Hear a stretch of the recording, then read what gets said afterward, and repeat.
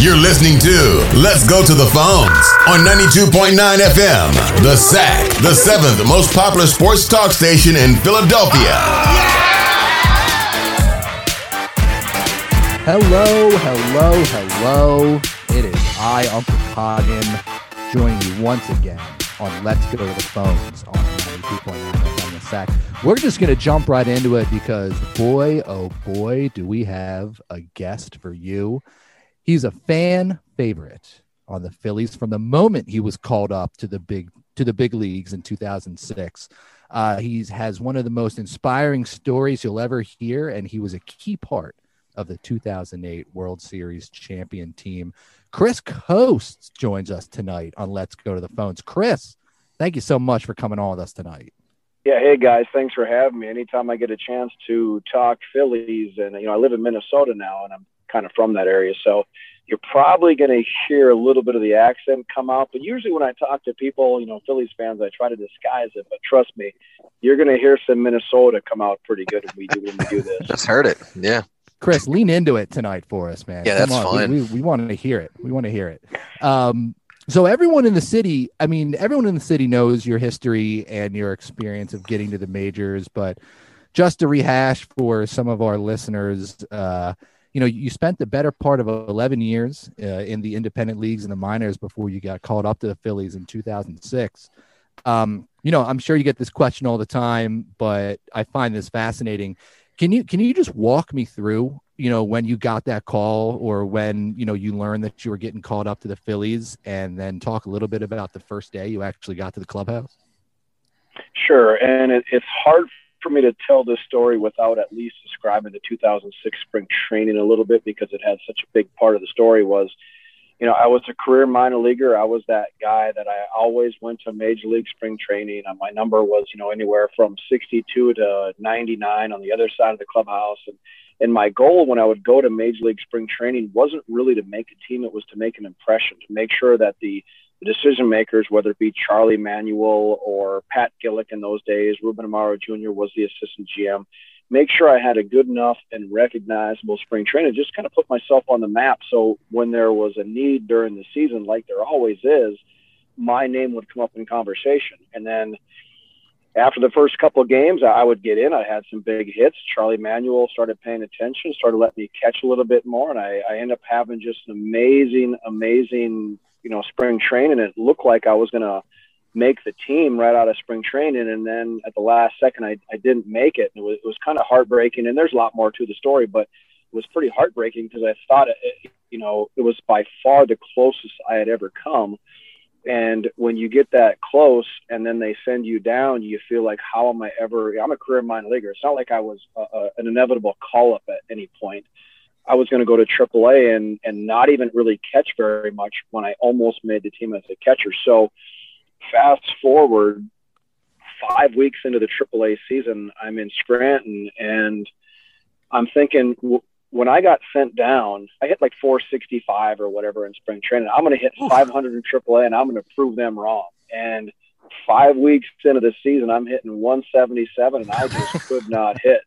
It was incredible. And it was weird because I felt pretty good. I felt confident. My batting practice was good. I was as strong as ever. I was healthy.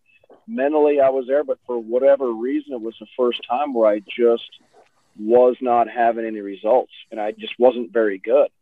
The morning, I believe it was May 21st, my phone rings. It's a Sunday morning, about 10 a.m., and I looked, and it was my AAA manager, John Russell. And when you're hitting 177 in AAA and your manager calls you, you do not answer the damn phone, So I'm thinking I'm getting released. I really did, and that was what was even more amazing about that whole day was when I saw that caller ID, I almost cried. I thought my career was over.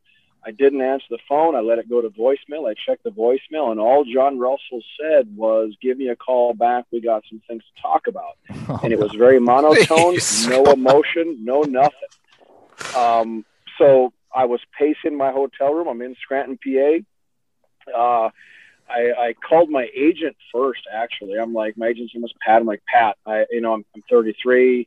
I've had a pretty good career. I want to keep playing, but is it time to get into coaching or managing? My long-term play was, I'll be a manager one day and make my way to the big leagues like that. So I mustered up the courage to call up John Russell, and all he said was, hey, get your bags packed. You're going to Philadelphia. And as awesome as that sounds right now, I didn't know what he meant. And the reason why is when you're in Scranton, anytime that we would fly, whether you're flying to, play the Durham Bulls or the Norfolk Tides or whoever, you'd go through Philadelphia, and then fly. So I'm thinking, I got my car here. I don't need a flight home. I got my car. He's like, no, dummy, get your bags packed. You're going to Philadelphia. You're going to the big leagues. And, I in those days, I really tried to pick and choose my profanity because if I said the F word or whatever else, I wanted people to know that I meant it, right? Right. So I basically said, you got to be effing kidding me. I let it fly. I was like, and he's like, no, they got a guy got hurt. Sal Fasano took a ball to the cup because, he's got a swollen testicle. And that's true, by the way. He had a swollen testicle of all things.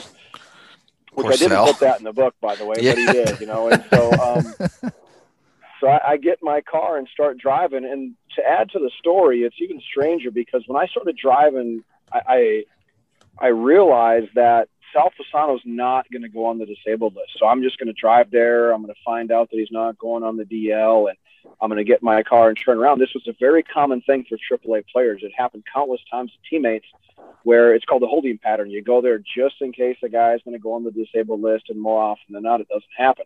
I'm halfway to Philadelphia. I get a call from Ruben Amaro Jr., and he says, before you put your uniform on, you got to sign your contract. And I was like, well, what's up with Sal Fasano? He's like, Sal's not going to the DL, but we had a guy retire this morning, which was Alex Gonzalez, who was a month younger than me. Decided to retire. He had an amazing career, made a lot of money, had a lot of success, and he retired, which opened the door for me, which was already on my drive. And that's how I got the call up. So it's pretty cool because I haven't told this story in a while. As I'm going through this, I'm replaying, and it's like it's been, 15 years now, and it still feels like it was yesterday. That's got to be one of the most stressful and exciting 2-hour drives you've ever had in your entire life. And part of it was, as you can imagine, I thought it was a dream. When you're a career minor leaguer, anybody like me has had versions of dreams like this. I had one just like this in January of that year before spring training. You're in the big leagues. You're convinced it's real, and you wake up, and of course you're all pissed off and disappointed or whatever else. So I was like on my drive, and it's, it's like, imagine if you had won the lottery for $1 billion, you'd be excited, but you'd also have disbelief, like there's no way. And so I kept on my drive to, down that turnpike. I kept waiting to wake up, and here it is, 2021. I still haven't woken up, so it's a pretty damn good dream so far. What was what was John Russell doing with that phone call? Just like, give me a call. That's it. It's funny because most of the time managers, when they tell someone they're going to the big leagues, they try to have a little bit of fun with it, especially the first time. Like if it's a guy's first time, sure, they'll try to play it off, create a good story and things like that. So, he didn't, he has probably given that phone call or given that talk, hey, you're going to the big leagues plenty of times, and he didn't know how to give it to me necessarily. And the reason why is because the Phillies game started at 1:00. I was, as much as he wanted to play around, he kind of had to eventually just tell me instead of, mess around too much. And the cool thing was when I got to the park, it was, say 1:05 game. I probably got there at about 12:55. So as players, when you're driving around the ballpark, we don't see the buzz of the crowd going into the stadium. We're already there. And it was like one of the first times I ever got to experience, like, this is what it's like when people are going to the stadium. And it was interleague game against the Red Sox. It was intense game, a lot of ticket sales, plenty of Red Sox fans there. It was a pretty hyped up game. And so watching the fans go into the ballpark was something I hadn't experienced. That was pretty cool. And then I pull into the players' parking garage with my 2004 Mitsubishi Endeavor, which at the time I thought was a great vehicle until I pulled into saw the Mercedes and BMWs and stuff. But I pull into the parking garage, and the parking attendant was, sir, can I have your name? And I told him my name, and he's like, I'm sorry, Mr. Chris Coste, I don't have you on the list here. I'm like, no, seriously, I'm Chris Coste. I just got called to big leagues. I'm with the Phillies. He's like, Chris, I'm just kidding. I know all about you. Been waiting for you. Welcome to the big leagues.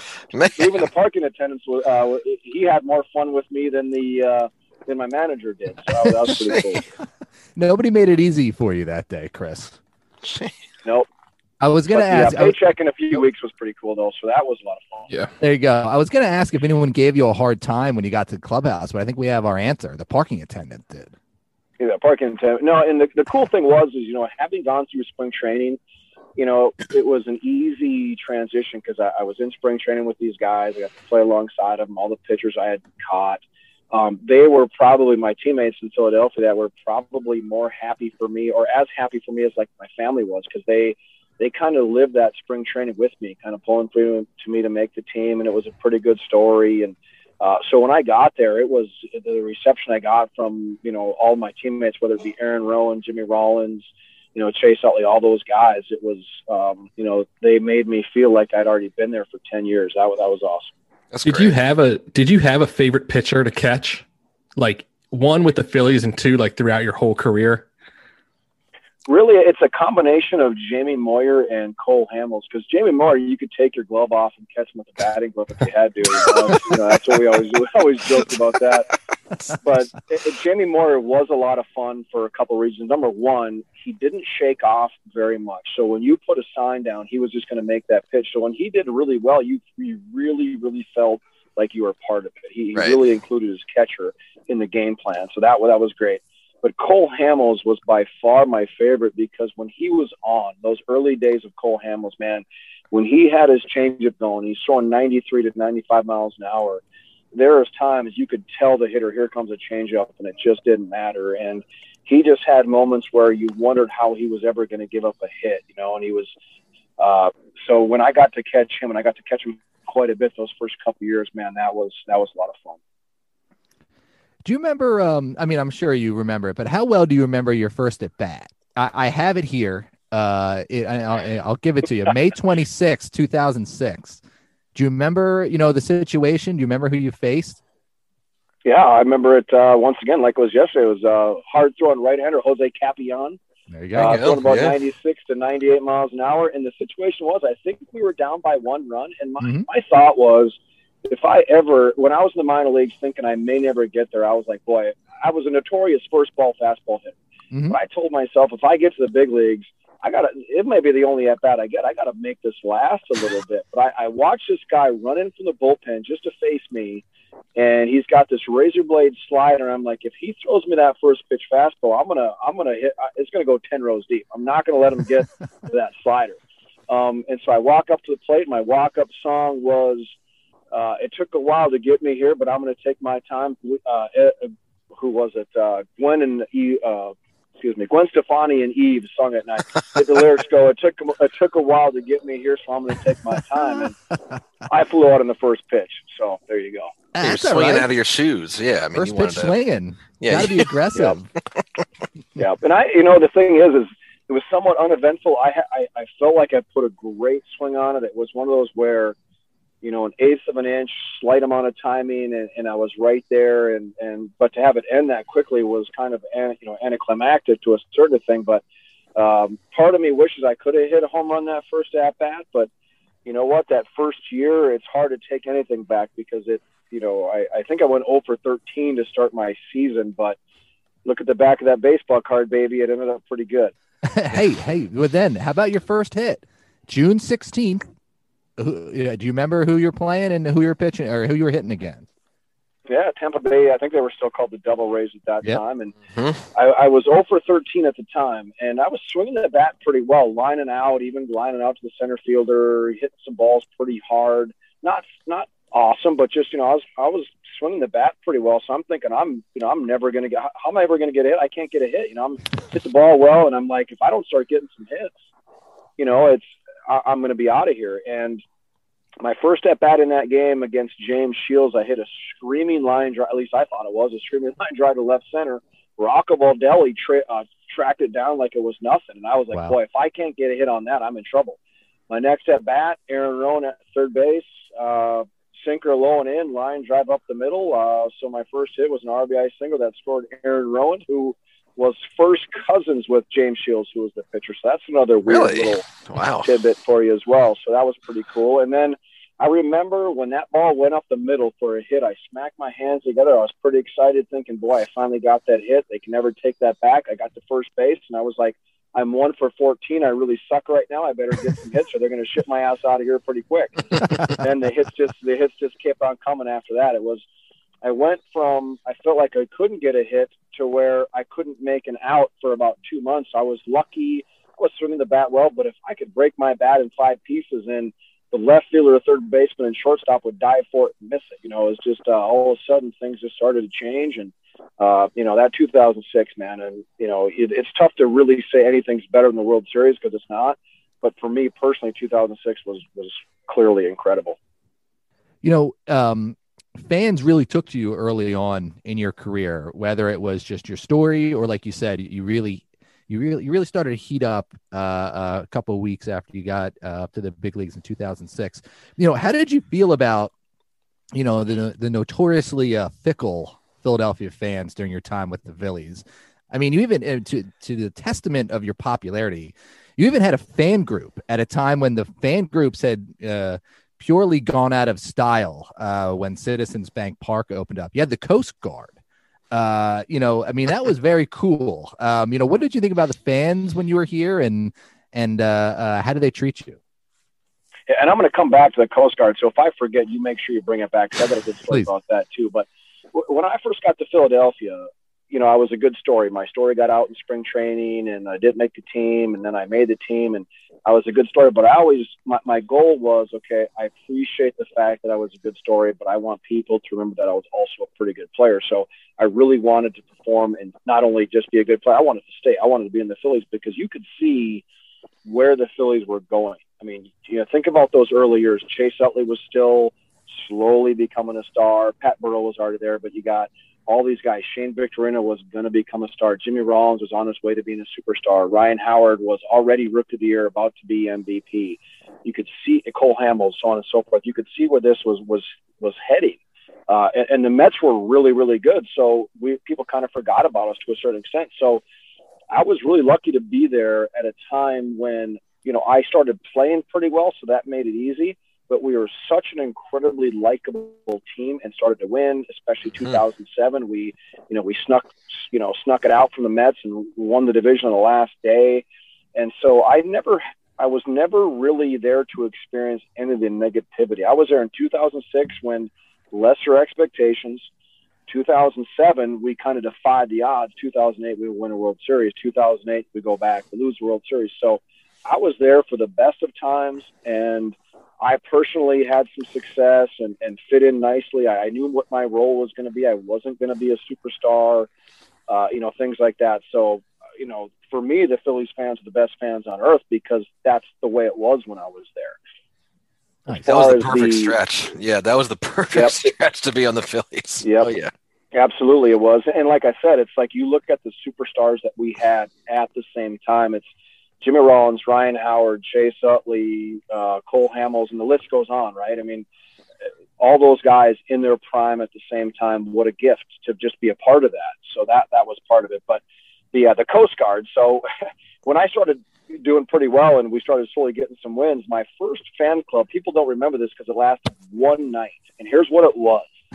It was, I started playing pretty well, and all of a sudden up in the, whatever upper deck, it was the Coast Ghosts. Right? Which sounds pretty cool. But think about it. We had 10 guys up there with sheets over their heads. Yeah. Okay? It's bad luck. And they didn't realize at the time. In fact, and so here's how it went. It was they were up there, and I didn't think much. Like, oh, man, I got a fan club, Coast Goes. This is pretty cool. Jimmy Rollins comes up to me, puts his arm around me, and like, Coasty, what the hell is that? Because it looked like it was a KKK, and they, and so that was the only night I think they realized that as good of a concept as it may seem, it was kind of a weird look. And it lasted one night, and then eventually we went to the Coast Guard, and that was pretty cool. Yeah, Coast Guard's a little great. more wholesome, I think, than the Coast Ghosts. Yeah, that's Yeah, at least the Coast Ghost can also have a K count, a strikeout counter as well. And if they got to that third strikeout, it might have been a little trouble. Yeah, that could have been rough. Did you ever get a Coast Guard shirt or anything? Do you still have it? I never got an actual shirt, but when I believe it was when we won the division in the last day of 2007 and we had the big celebration on the field, I actually brought the guys that were there that day. I think there was 4 or 5 of them onto the field because they had made their way down. And I actually brought them on the field and got a photo. And I think I'm pretty sure it made the book, but it's one of those pictures I'll always have because it's, kind of signifies. I always loved fan interaction. Even when I was in the minor leagues, it was just one of those things where I loved fan interaction. I'm the world's biggest baseball fan, so I know what it's like to be on the other side and watch the game and see the players. And like nowadays, you'll see the occasional major leaguer like actually play catch with a fan during batting practice. I did things like that constantly. And it was just one of those things I love to do. If I was on deck in Atlanta, I was having conversations with the people in the first row. And so the Coast Guard for me was pretty special because it was that connection to fans that you're just not going to get. And as a player, if you're smart enough, you realize this is not going to last very long. So make sure you respect and appreciate it while you have it. Absolutely. So, one of the greatest moments, I don't want to say one of your greatest moments in your career, but from my memories was absolutely your 4-hit performance coming off the bench in 2008 against the Mets, where you got the game winner. I think it was in extras, as I recall. Be honest, how many times have you searched those highlights out on YouTube and watched them? I haven't had to, and the reason why is because people, when that day arrives, people talk about it or send me the clips. I'll see it on Twitter on occasion. But I do a certain. One of my best friends is one of our sports radio guys locally, and every time I'm on his show, which is probably once every other week, that's his intro. It's Tom McCarthy's call of that last hit and 4 hits off the bench. So I get to kind of relive it constantly. But that game was pretty surreal. It's another example. And I'm now a college coach. I also manage independent minor leagues and things like that. And I maybe don't talk about that game specifically, but I talk about that concept of, man, you always know where your batting gloves are. You always know your helmet is, because at any moment you go in the game and you have a chance to help your team. In that game, I wasn't starting. We were down, I think 7-0 by the 5th inning. I think our first run scored. I think even maybe our first hit that we had against Pedro Martinez that day was a Clay Condry RBI double, maybe even, which is awesome. A reliever, one of my best friends. And then we crept back in the game, and I'm out in the bullpen, just warming up pitchers. And before I know it, I'm in the dugout, and Charlie's telling me, "Hey, Coste, how about you go to get an at up there?" And I got I got a hit. Didn't think I was staying in the game, but just we kind of rallied and put some runs together. And it's like, okay, you're gonna stay in the game, and you're gonna catch. And before you know it, it's just kept extra innings, and I kept getting a hit and another hit, and before you know it, it was just Brett, big at bat, or actually plate appearance, was Brett Myers right before me, which I know you've had him on your show recently. I didn't listen to most of that, by the way. That was pretty cool hearing his voice and stuff. Yeah, he was great. Brett Myers was in there, jockeying to try to get a hit, and Charlie Manuel basically, it was bases loaded, nobody out, and Brett Myers was up to the plate, and Charlie Manuel tells Brett, "You do not swing the bat. You cannot hit into play. If you swing the bat, you're getting fired basically right now," is basically what it was. So Brett Myers was up there trying to draw a walk against, I think it was Scott Schoenweister. But of course he struck out looking, and I went up next and got the game winning half. That was a great game. Unbelievable. Has anyone ever told you that your Charlie Manuel impersonation sounds a lot like Cliff Clavin from Cheers?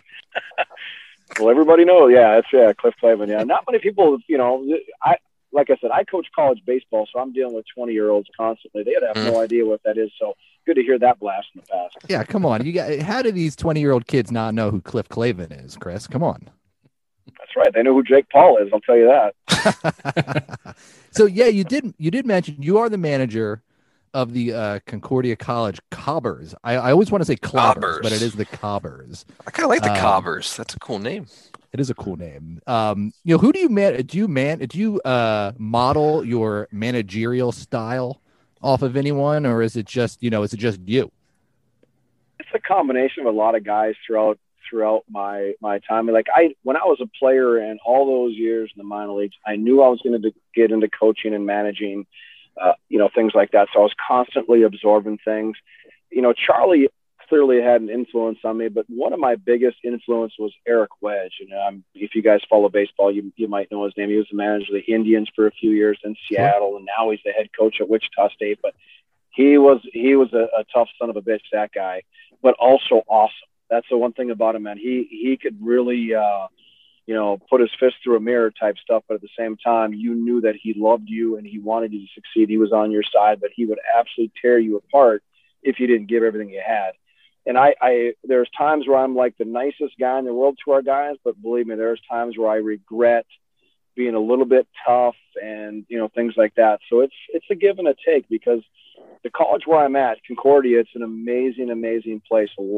Pre-med is one of our big thing. A lot of future doctors, lawyers, some teachers there too. But I'm dealing with some amazing, amazing guys that would love to play professional baseball if they could, but they're going to go on to do way more important things than me. So I forget constantly that, they're not me. They're not dedicating their life to baseball the way that I did. And I still fight that sometimes, because I want everyone to love baseball the way that I do, and it's just not possible. Are there any I was going to say, Coggin, Chris, were there any managers that you didn't really get along with, not even in the majors, but maybe in the minors or even in college, that you kind of took that experience and said, I'm not going to do this as a manager? Yeah, I had a few of those. I'm not going to name any names. Yeah, I don't want you to name them. If you play long enough, you definitely come across those guys. And in some ways, it's a blessing, because you really realize that, that's what I'm not going to do, right, or things like that. I had a junior college coach that I had mixed feelings about, because there was times I absolutely despised the man, and there's times I realized the positive impact that he did have on me, though. So there's a give and a take there too. And not that I would coach the way that he coached, but there's certain things you can take or purposely leave out from any coach or manager you have. And I've been lucky. I've been around the absolute best coaches and managers you can imagine, and the worst, and everything in between. And you find ways to take and not take from all of them. Very nice. You've referenced a few times tonight, actually, your book, the 33-year-old rookie, how I finally made it to the big leagues after 11 years in the minors. I recall there being talk that it would be made into a movie a few years ago. Whatever happened with that? And, I'm interested to hear, did it ever get far enough where they told you, hey, we're thinking about having, so-and-so play you in the movie? It never got to that stage. It was more me telling them, hey, if this happens, here's who's going to be me, but then Brad Pitt aged out a little bit, as did Matthew McConaughey, things like that. No, but there was, when I was still a player, it was probably, 2009 and 2010 is when it had the most traction, but I didn't really, in fact, I tried to stop that traction, because I really didn't want a movie about me while I was a player. And I never really had the desire to have a movie anyways. If Disney came to me and had talked, I would certainly listen, but it's not one of those things that I really need to have. Now, if the checkbook gets out, we're all listening, aren't we? Right. That's the way it goes. But it's one of those things where, if it goes that direction, I would certainly have that talk, but it's not something I really think about much, except for when guys like you ask me about it. But I think the cool thing would be for my kids to see it, or, to see how it would turn out. But, my career far exceeded expectations. I get to live it in my brain constantly, and I have my own movie in my head all the time. That might be a weird thing in a clubhouse if one guy is getting a movie made about his life while everyone else is just kind of plugging along day to day. I feel like that might cause a rift between a few guys. Yeah, and if you think about the movies that have been made that are similar to mine, that was well after, like Vince Papale, for example, and even Jim Morris, the rookie, and things like that. So, maybe the rookie part 2 at some point. You guys got me thinking. Maybe I'll call Disney myself. That's right. Make a pitch or two. That Disney Plus, you don't say no to that Disney Plus money, Chris. Well, that's true. There's more money in Disney now than ever, isn't there? So they got a couple million to spend, and it won't even be a drop in the bucket. Sure. Yeah, why not? We'll call Disney for you, and we'll only take a small cut. Don't worry. Mm-hmm. What's your percentage? The going rate I've always been 50. told about 10%. You make it happen. You make it happen. We'll go 11%. Oh, that's beautiful. perfect. Yeah. All right, yeah. I was thinking like 50, but we can do 11. Fine. We can do There we go. any amount. That's right. Kevin Bacon as Chris Coste in the 33-year-old rookie. Kevin Bacon.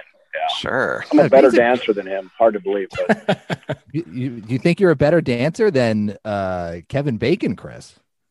absolutely not. That was a total joke. I can't put that out there because people have expectations. I'm not a better dancer than Kevin Bacon. Kevin Bacon's got the Philly connection, though. He was born in Philly. He's also one degree of separation. So. Well, he's also 62, so that might not work. Yeah, it doesn't work. Yeah. Chris, during your playing days, and especially more so in the minors, are there any cities that you just like despised going to, or like any hotels that you remember that were just awful? I got to be careful with this stuff, but okay. There's no place that I despise. There's some places you like, but there's like I really did not like going to New York. But at the same time, I love playing baseball in New York. Even though Shea Stadium wasn't the nicest, we played so many meaningful games at that ballpark that it felt like the World Series every time. And even though it was outdoors, especially 2007 when they hated Jimmy Rollins so much, those were some of the funnest games that the Phillies had since I was there. So Shea Stadium, in 2009 we played at the new Yankee Stadium, so that was pretty cool. But really all the cities, especially for me, because it was always so novel, that it was hard for me to dislike anywhere. The ballparks, the food was amazing everywhere you go. The hotels, obviously, at the major league level, the team flights, even though some were long, I've been on 20-hour bus rides in Mexico. So you put me on a major league plane, and man, I'm feeling like a big leaguer. So there you go. Mm-hmm. Yeah. Any travel horror stories like that from the minors, like getting stuck somewhere or anything like that? Well, there's plenty of those, buses breaking down, and the amount of times where, I kind of forget about this now because the major leagues was so great, but times where the bus might break down or major flight delays. So you may not arrive. I think there was one time we arrived to Durham at like 5:30 and we still played the 7:05 game. And I think almost on no sleep and a rough travel day. And I think we scored like 15 runs that day. It was just one of those weird things, like, you prepare for games and you want all this, game preparation before the game starts, and you realize that when you are actually prepared, you can show up and do your thing. But yeah, there's some tough ones like that, but you still, even during the toughest times, being in AAA was still really, really good because you're dealing with a little bit better hotels, travel, and you're so close to big league. So even during the toughest times in AAA, life is still really good. Very nice. Chris, we don't want to take up too much more of your time, and we don't want to thank you again for coming on with us tonight. But we have one more kind of fun thing that we have prepared. But I also wanted to say that any catcher that threw from his knees, like the coolness factor, badass, just through the roof, man, just absolutely through the roof. Seen some of those old clips of you gunning guys down at second base from your knees. Like in his prime, Benito Santiago was just out of this world, man.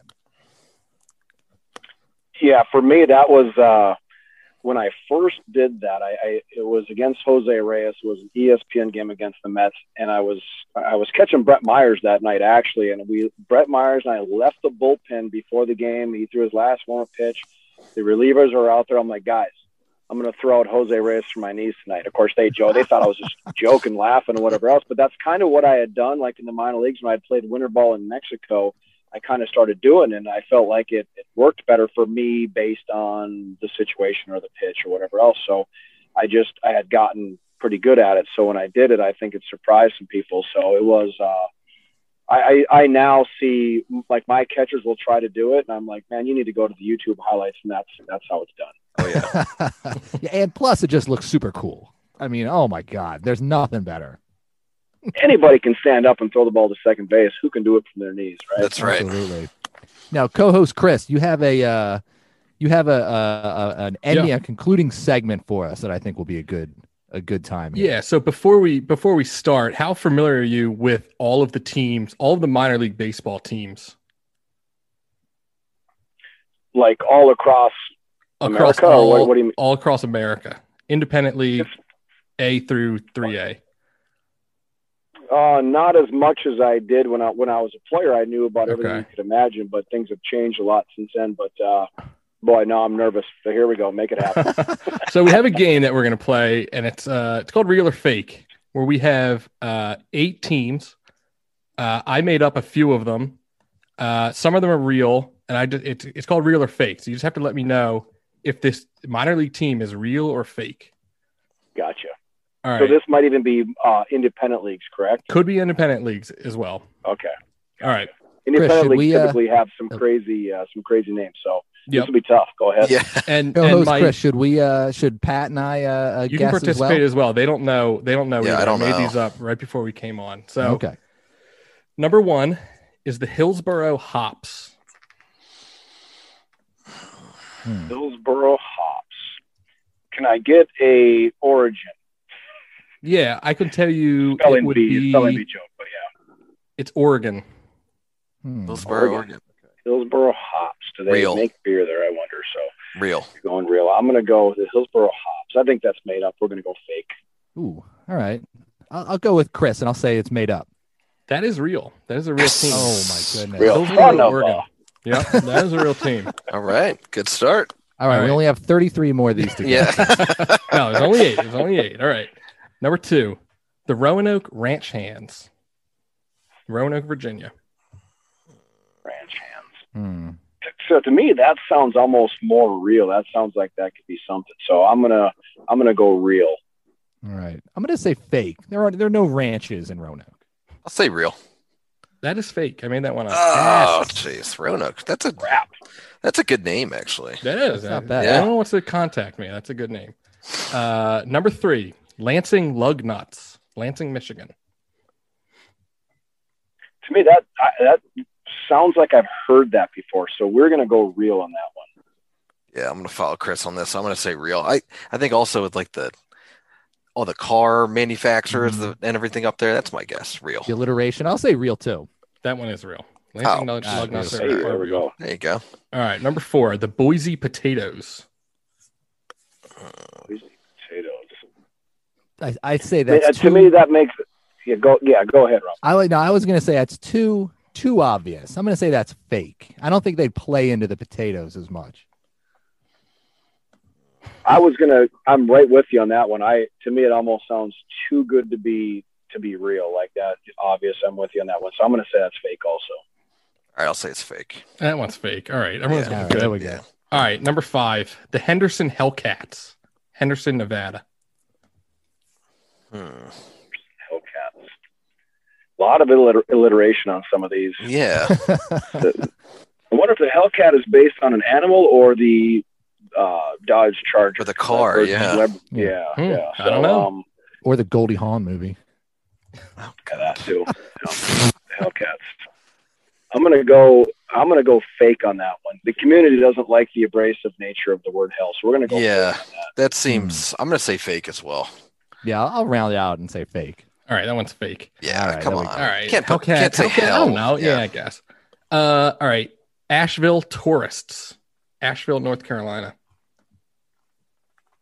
To me, I feel like I have heard that before. Not 100%, but I'm gonna go real. Definitely a lot of tourists out there. Yeah, I'll say fake though. I'll say fake. I'll say real. It's fake. Damn. I mean, I'm sorry. I'm sorry. That's real. Oh. Sorry. You I have didn't the make a answer note. key. You don't even know. All right. Number 7, 2 more. Daytona Tortugas, Daytona, Florida. Tortuga's a turtle. Yep. Obviously. Daytona, Florida. I'll say fake. I'll say real. I think that one's real. I think I've heard that one before. Yeah, I'm gonna go real as well. That one is real. Shit. Serious?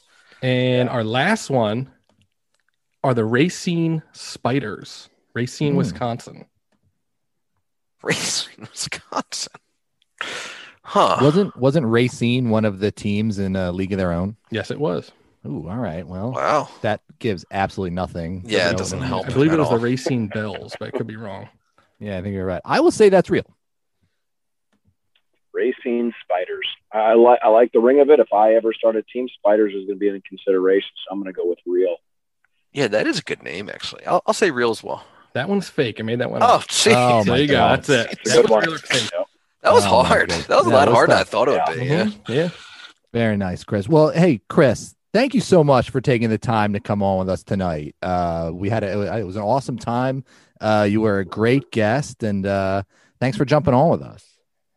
Yeah, and I appreciate you having me because, once again, it's been a long time since I've been a Philly, but when I do things like this, it makes me feel like a Philly again, and some of the best times of my life, and same for my family, took place, 2006 to 2009. So I appreciate you having me, and, giddy up, go Phils. Hey, no problem, Chris. And yeah, and I did mention to a few people that we were having you on, and everyone did get very, very excited. So, oh yeah, I think people are still got that buzz here, Chris. You still got it. Nice.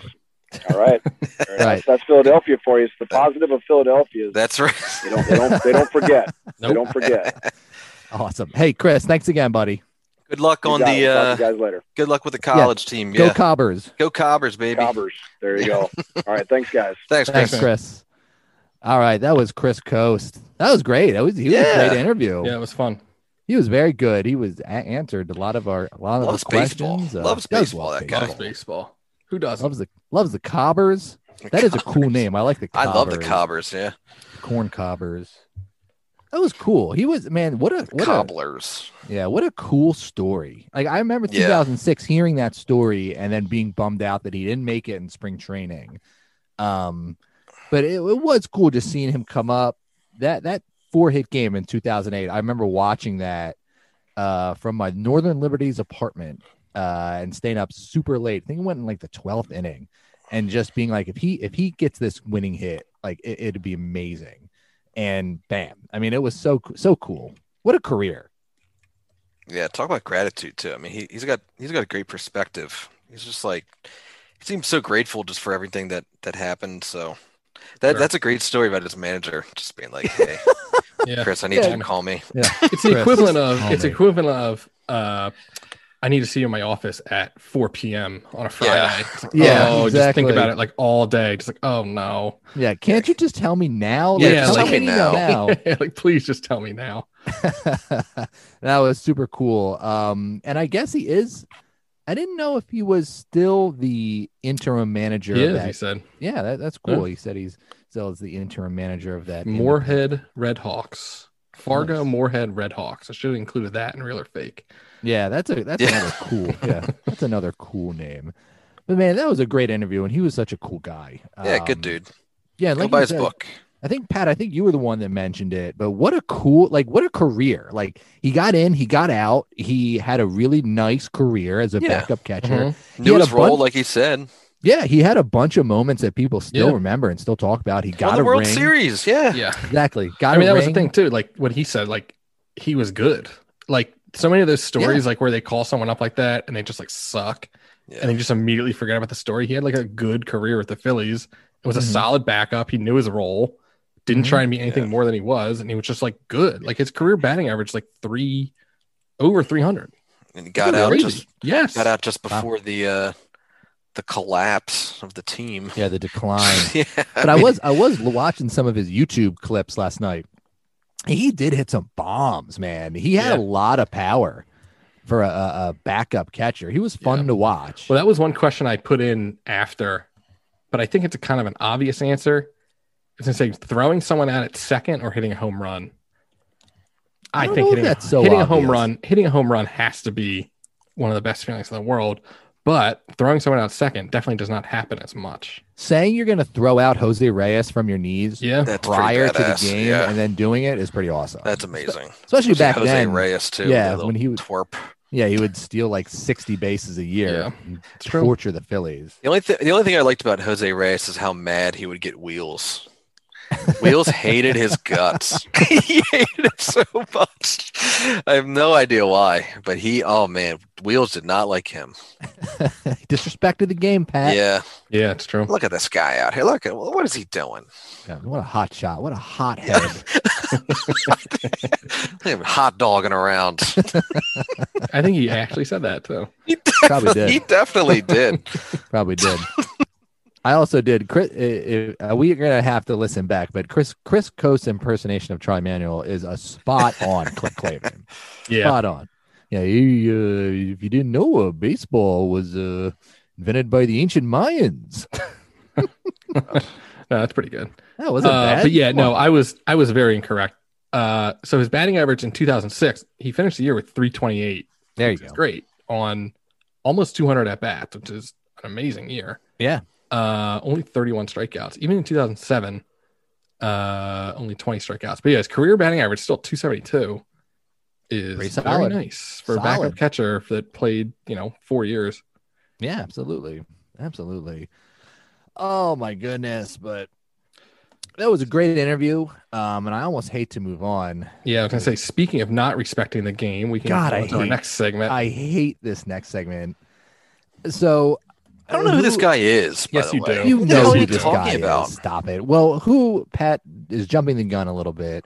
Zach Hampel, the foul ball celebrated foul ball hawk guy. The guy that's always at the games. He's like a 40-something-year-old loser who like brings a glove to and like travels around to stadiums across the country. Some of our listeners bring gloves to the game. Who? I'm not gonna. Oh my god! if they're older than 12 years old, they need to grow the fuck up. Him and his dad. used to go. Yeah, it is dad. PW and VW. Yeah, when he was in his 20s, he would do it still. Oh no! Did his dad buy him a little ice cream helmet? The ice cream helmet. Yeah. And did he nothing wrong with that. Did he fall asleep on his dad's shoulder on the 6th inning? Yeah. Yeah, holding him up. Home. Yeah, carry him to the car and take him home. Then he pretended to be asleep so his dad would carry him into the house after the game. Anywho, so Pat, you know this guy. I know of him. I don't know anything about him though. I really don't give a shit. He's caught like 11,000 balls or something. I'm sure he has. He just sits. Well, no, and he counts. He goes to like batting practice. Yeah, catches. Oh, that doesn't count. I know. I agree. How does he go to all these games though? I don't understand. He's like famous now. Yeah, this is like his job. Like he makes money by So did we even mention his name yet? Zach Hampel. His name is Zach Hampel, and he was at the Phillies game on Monday night, and I think it was in the 2nd inning. Brandon Belt on the Giants hit a 2-run home run, and this little troll ran down the concourse. Yeah, ran down the concourse after his little mitt pumping away, and he tried to jump over one of the rows of seats to get the ball, and just fell completely on his back. And then in probably the best moment of the entire time, while he's on his back, he tried to do like a death heave and lunge for the ball. And so thank God another fan got the ball before he did. But it's just like it's a long line of just incidents with this guy where you're 40-something years old and like you're still running and like getting in the way of kids and like taking home runs away from kids and foul balls. Yeah, it's just enough's enough with this guy. I've had it. Such a little. Didn't he have a big beef? Didn't he have some beef with the Marlins man too for something? Yeah, they like hate each other for some reason. It's so good. There is a big beef there. I don't remember what it was, but there is definitely a beef.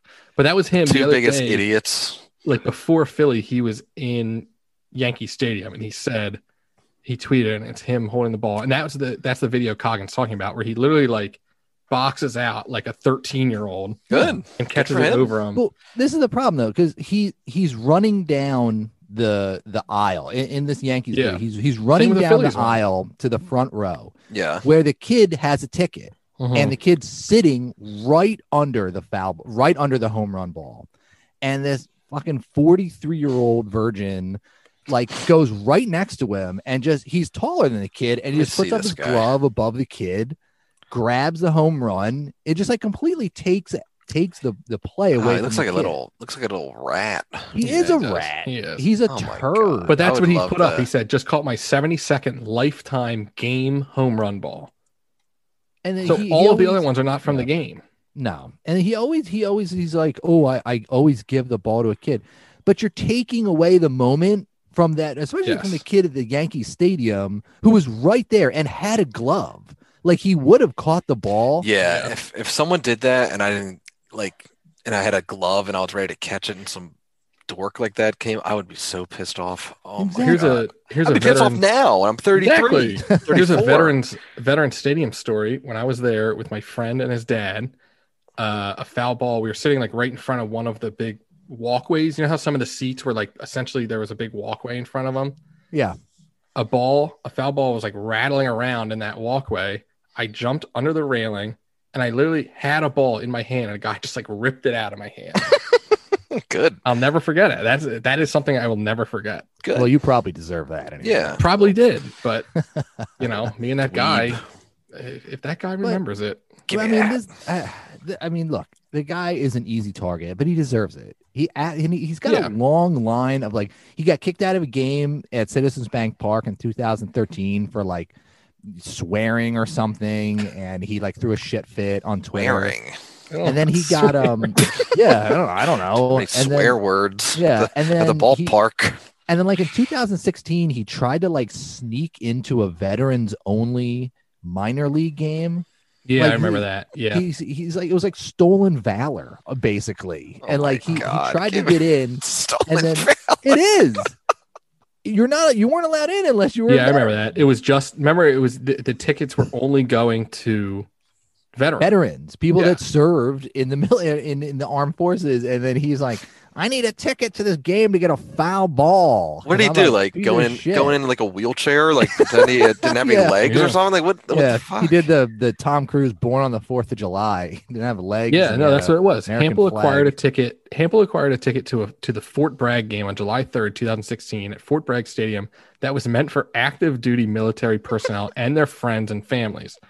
There you go. Loves the game. He offered $1,000 to anyone who would give him a ticket. Why did he want to go to this game so bad? I have no idea. Because he's a fucking weirdo. And he had to oh wow, they on his Wikipedia now, one of the segments is a falling incident. On April 19th, 2021, Hampel fell while running to chase a ball at the Giants/Phillies game. Did you just put that in there? No, I wish I did. Why does he have a friggin' Wikipedia?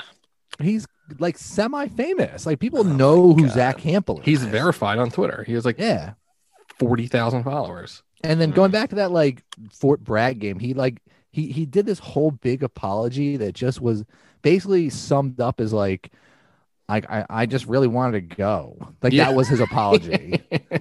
I love baseball so much. I need another baseball. He tried to catch a ball out of a helicopter or something. Oh God! Wish it went through his fucking skull. And then he cares about this dork. He lied about the altitude on it.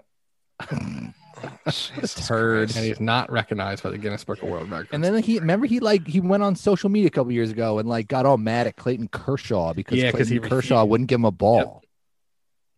He's like, why won't you give me a ball? And Kershaw was like, you've got enough already. So like, give it to another kid. You have about 7,000 of them at home. Oh my God. His father was named Stu Hampel, and he was a comic, like a comic book author. Oh, and he did a comic called Foul Ball Man. No, Inside Woody Allen. Oh boy, God, yeah, it sounds like a real loser. It sounds like a real family. Yeah, seriously. Inside Woody Allen was an American gag-a-day celebrity comics comic strip about the comedian and filmmaker Woody Allen. Oh, fuck Stu Hampel and his dumb strip ran from October 4th, 1976 to April 8th, 84. So 8 years he did a thing about Woody Allen. Probably brought Zach Hampel to like meet Woody Allen on several different occasions. Tried to marry him. Yeah. Yeah, I'll give you a baseball if you marry me. Yeah. Yeah, the big beef between Zach Hampel and Marlins Man was over the Fort Bragg game. Marlins Man. Marlins Man was not happy about that. He's a I guess, part of a military The family or something. Oh yeah, big troops. And then it was a big thing where it was like, apparently he had proof of how Zach Campbell got the tickets or something, and he kept saying, "I'm going to release it." And this is the tweet from Marlins man at Zach Campbell: "By 6 p.m., you come clean, or I will publish proof. Maybe losing friends along the way. Hashtag I don't lie for anyone." Oh God! And then he posted like all these texts between the two of them. Oh my God! Two people that should scumbags. Just, really, that's great. Really go away. Zach Campbell, unblock me on Twitter, please. I love you. Glad we talked about this. It's great. Zach Campbell is just enough of him. I did enjoy how just everyone on social media just reveled. Oh, it's incredible. In the clip of him just eating shit at the Phillies game.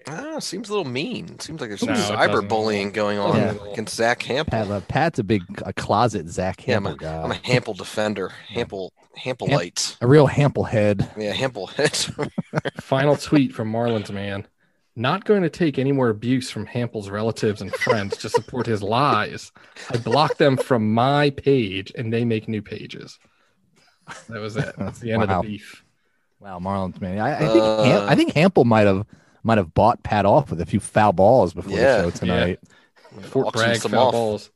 Yeah, auction off a once in a lifetime moment to own a Fort Bragg home run hit by a Vietnam vet. Yeah, I was a major in the Iraq War. Let me in.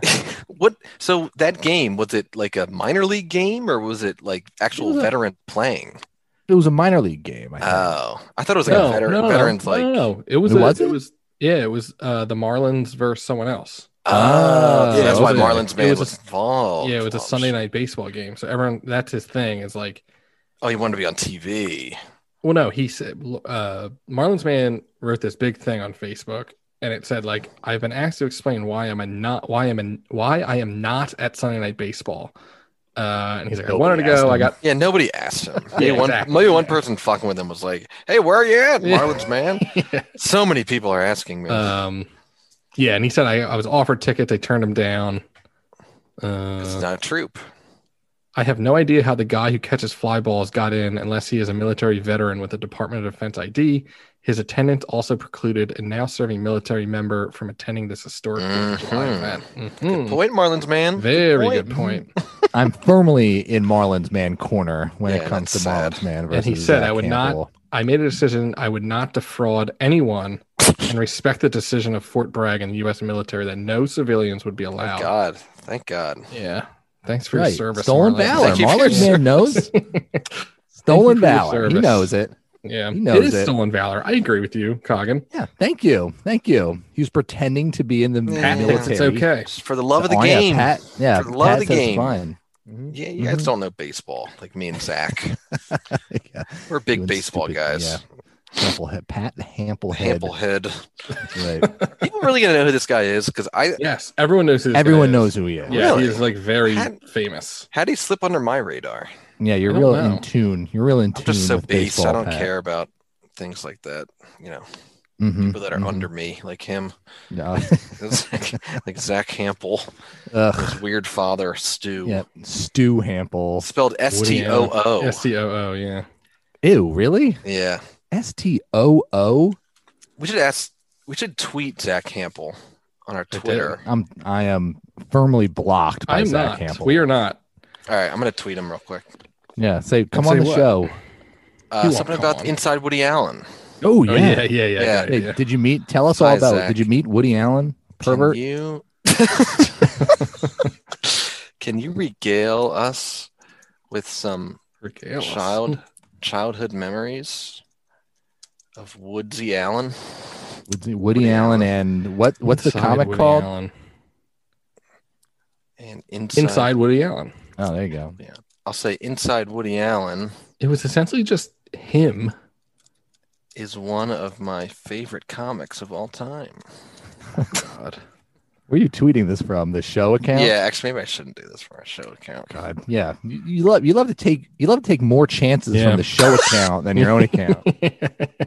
getting us in bed with weird Sandusky truthers. Oh, that guy. Yeah. Let me just say, I will stop eating the trash, and we are not going to talk about that guy because fuck him. Yeah, I agree. We will talk about Zach Campbell though. He asked to come on the show, and he will not come on the show. No. He will. The only way we'll let him come on the show is if he publicly says, "I'm not even gonna say that." You know what?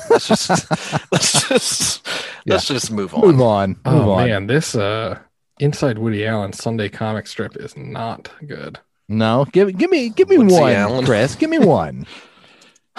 There's one of him laying in bed. Mm-hmm. It's Woody Allen, a caricature of Woody Allen tucked in up to his chin. Oh, I'm laughing already. And it says, "Why?" It says, "Why can't?" The first panel says, "Why can't life be fair?" And then it says, "Or better, heavily weighted in my favor." That's it. What? Okay. Here's a good one. Wait a minute. Here's a good one. All right, this is one. Okay, Woody Allen is looking, and he's thinking. There's a thought bubble. He says, "I may have to break up with her." Next panel. I mean, I don't mind if a girl mothers me a little. Next panel. But when she starts to dandle me on her knee, that's the end. Dandle. What is like dandle? I don't know. A very buxom woman. Yeah, there's a lot of that's a very recurring theme in the show, in the comic strip. Here's one. He's at that look like his daughter. He's at no, they don't. Oh, that's weird. He's at like a psychiatrist's office. He's laying on the couch, I suddenly realized I mostly go out with women who remind me of my mother. So what? Everyone reminds you of your mother. Not true. I once dated a woman who didn't. She reminded me of my Aunt Pearl. And not of your mother? Not a bit. My mother doesn't have a mustache. Oh, Woody. You know what? Stu Hampel here. Now I'm gonna go a little inside baseball here. Stu Hampel, his artwork reminds me a lot of Family Circus. No, not Family Circus. What's the comic with what? No, what's the comic with like the not the Dagwoods. Lockhorns? It's like the Lockhorns. Yes. Yeah, it does a little bit. Reminds me, this guy's ripping off the Lockhorns. Yeah, it's true. The hell? Wait, let's see. Maybe the Lockhorns is an American classic. Is it? Oh, I love the Lockhorns. I love the Lockhorns too. Why? Well, guy's always like real drunk with like a lampshade on his head. Yeah, wife always has to make some little remark. We've already talked about the Lockhorns. Yeah, we've talked about this like 100 times. We do have voicemail. Oh, we do. I mean a call. We do. Oh, yeah. A call. Yeah, someone is on. Switchboard is lighting up over here. Switchboard is lighting up. It's Stu Hampel. Yeah. Stu Hampel, line 2. You'll be hearing from my attorney if you continue this inside Woody Allen. You'll be hearing from my attorney, Soon Yi. Jesus Christ. What? Can't even say her name. What's the big deal? Okay. So what is? I didn't even here's know a call. we had Caller. a call. Says, to get a quote right now, please press 1, or please press 7 to have your name removed out of our list. Again, please press 1 to get a quote on your life insurance and save some money. Wow. Okay. Did you get a quote, Chris? Thank you, caller. Yeah, thank you. Did you get a quote? No. What? Did not get a quote. Yeah. Why not? Oh, come on. Wow. That brought everything to just a crashing halt. All right. Man, we had to end this. Is really. We had to end the Stu Hampel talk. No, I still want to keep talking about Stu Hampel. Yeah, I do too. Yeah. No, whatever. I'm trying to think of a stew pun. Can't think of a good stew pun to make. Nice meat stew. Yeah, meat stew Hampel. Meat stew. That'd be his biography title. Meat Stew Hampel. All right, let's on just. So many levels. Should we just end this? Chris's voicemail early came. Oh, I know. At a very inopportune time. We were cruising. We were vamping. Snapping around. Bebopping and scatting all over. Stu Hampel and his dumb kid, Zach Hampel. Did Zach Hampel ever reply to your tweet, Pat? I didn't know. You shamed me, so I didn't do it. Oh, you should still do it. Hey, you got to do it now. Cheers. Yeah, it's a big deal. All right. The Phillies are winning? They're up 6-4. Hey, Zach. They better win this series. We should have talked about Gabe a little bit. We That's should what have this talked episode about is missing a little bit. Yeah. Ooh, I don't think there's any. Should you have hit a bomb? that was a big debate this week. Boo Gabe or not? Yes. Who cares? Not for Gabe. Why not? What are you going to do? Cheer him? Just don't do anything. Who cares? Doing nothing is not an option. We're just going to sit there and what? Oh, hey. Yeah. What's up? He was a nothing. So that's what I mean. Who cares? He stunk. Not for him. I think he had bad teams, but he was dumb too. Like tonight, watching the game, something like this would have driven me crazy.